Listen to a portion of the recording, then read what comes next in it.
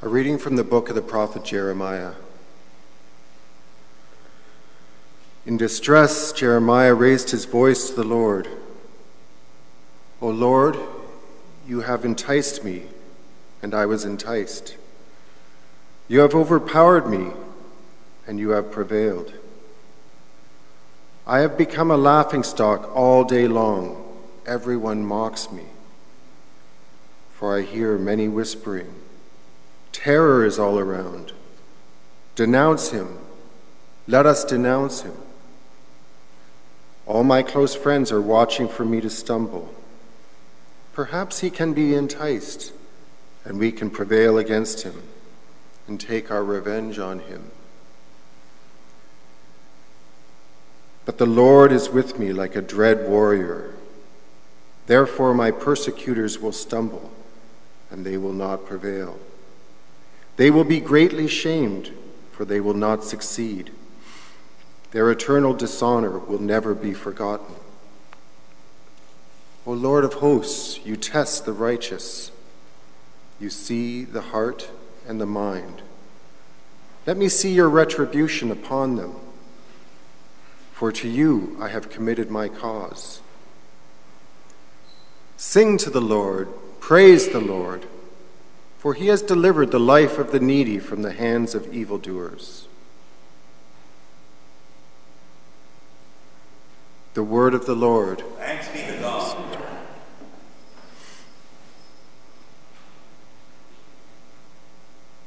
In my distress I called upon the Lord, and he heard my voice. In my distress I called upon the Lord, and he heard my voice. I love you, O Lord, my strength. The Lord is my rock, my fortress, and my deliverer, my God, my rock, in whom I take refuge. In my distress I called upon the Lord, and he heard my voice.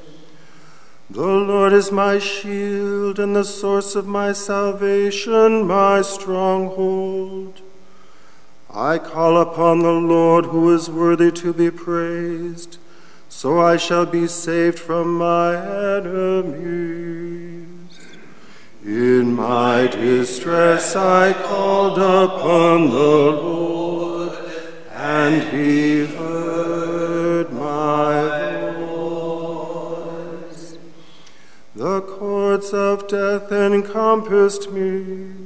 The torrents of perdition assailed me. The cords of Sheol entangled me. The snares of death confronted me. In my distress I called upon the Lord, and he heard my voice. In my distress I called upon the Lord. To my God I cried for help. From his temple he heard my voice, and my cry to him reached his ears. In my distress I called upon the Lord, and he heard my voice.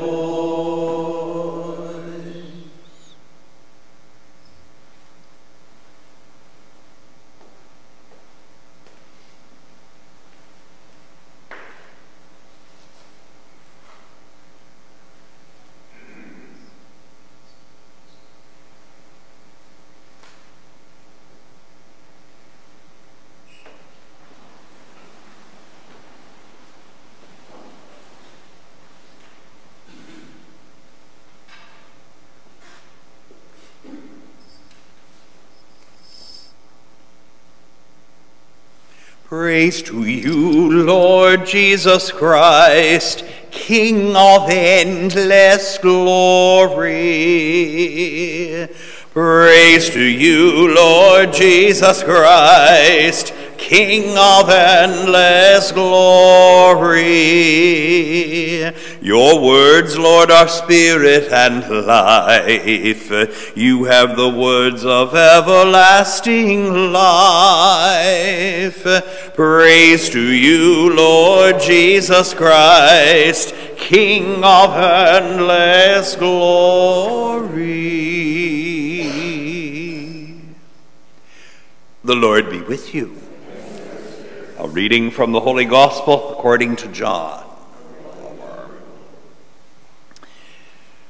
The Jews took up stones to stone him. Jesus replied, I've shown you many good works from the Father. For which of these are you going to stone me? The Jews answered, It is not for a good work that we are going to stone you, but for blasphemy, because you, though only a human being, are making yourself God. Jesus answered, Is it not written in your law, I said, you are gods? If those to whom the word of God came were called gods, and the scripture cannot be annulled, can you say that the one whom the Father has sanctified and sent into the world is blaspheming, because I said, I am God's Son? If I am not doing the works of my Father, then do not believe me. But if I do them, even though you do not believe me, believe the works, so that you may know and understand that the Father is in me and I am in the Father. Then they tried to arrest Jesus again, but he escaped from their hands. He went away again across the Jordan to the place where John had been baptizing earlier, and he remained there. Many came to Jesus, and they were saying, John performed no sign, but everything that John said about this man was true. And many believed in him there. The Gospel of the Lord.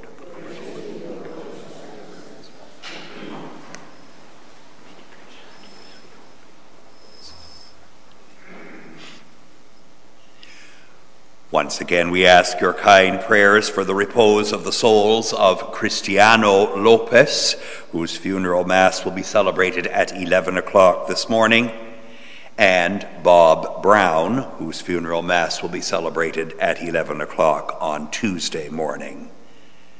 And again, remember that at the end of Mass today, the Blessed Sacrament will be exposed in the monstrance on the altar for adoration until 9:30 a.m., and during the time of the adoration, the opportunity for the Sacrament of Reconciliation will be provided in the confessional room.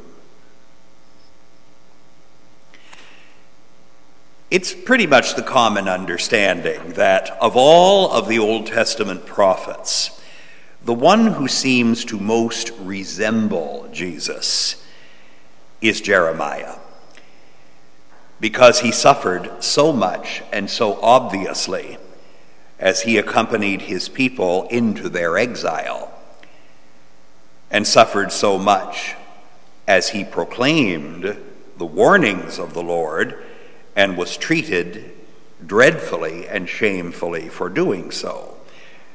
So in all those aspects, he, like many other figures in the Old Testament, but maybe in a very particular way, seemed to foreshadow the persecution and the suffering that Jesus himself would undergo for our sake. Jeremiah was not above railing against the Lord sometimes, lamenting that he had been put in this position, lamenting that he was that one who seemed to have been entranced and finally trapped, swallowed up by God's word, that he couldn't resist, that like a fire burning within him, he just simply had to proclaim. But he counted on this one who had called him to be with him in his distress, to deliver him, and to give him courage and strength to be that wall of brass that he had been told he would be right from the beginning, right when he first tried to demur from becoming a prophet of the Lord on the grounds that he was too young and inexperienced and no one would believe him and no one would listen to him. He tried very much to depend on the Lord, and in his distress, as we heard in our responsorial psalm, to call upon the Lord. And he knew that his voice would be heard by the one who was sustaining him. We don't get a tremendous amount of insight into the inner workings of Jesus' own struggle. Probably the single place where we hear of that the most, and everybody immediately thinks of that, is the agony in the garden, where he did in fact say, if it would be the will of his heavenly Father, take this cup away from him, but not my will but thine be done. But there aren't many other places where Jesus reveals inner struggle that in his human nature he may very well have been undergoing. And you certainly don't get very much experience of that when you read John's Gospel, where Jesus always seems to be completely in command and in charge, and is constantly stressing that he and the Father are in absolute communion and unity. I only do what the Father tells me. The Father is in me, and I am in the Father. The Father and I are one. These are the kinds of things that enraged his opponents when he said these things, because they seemed like sheer blasphemy. But we know that there is no other way to describe the relationship between Jesus and the Father. They are indeed one. And the Holy Spirit, one with them and proceeding from them to fill our own hearts so that we might be able to endure our sufferings with courage and carry the cross with Jesus.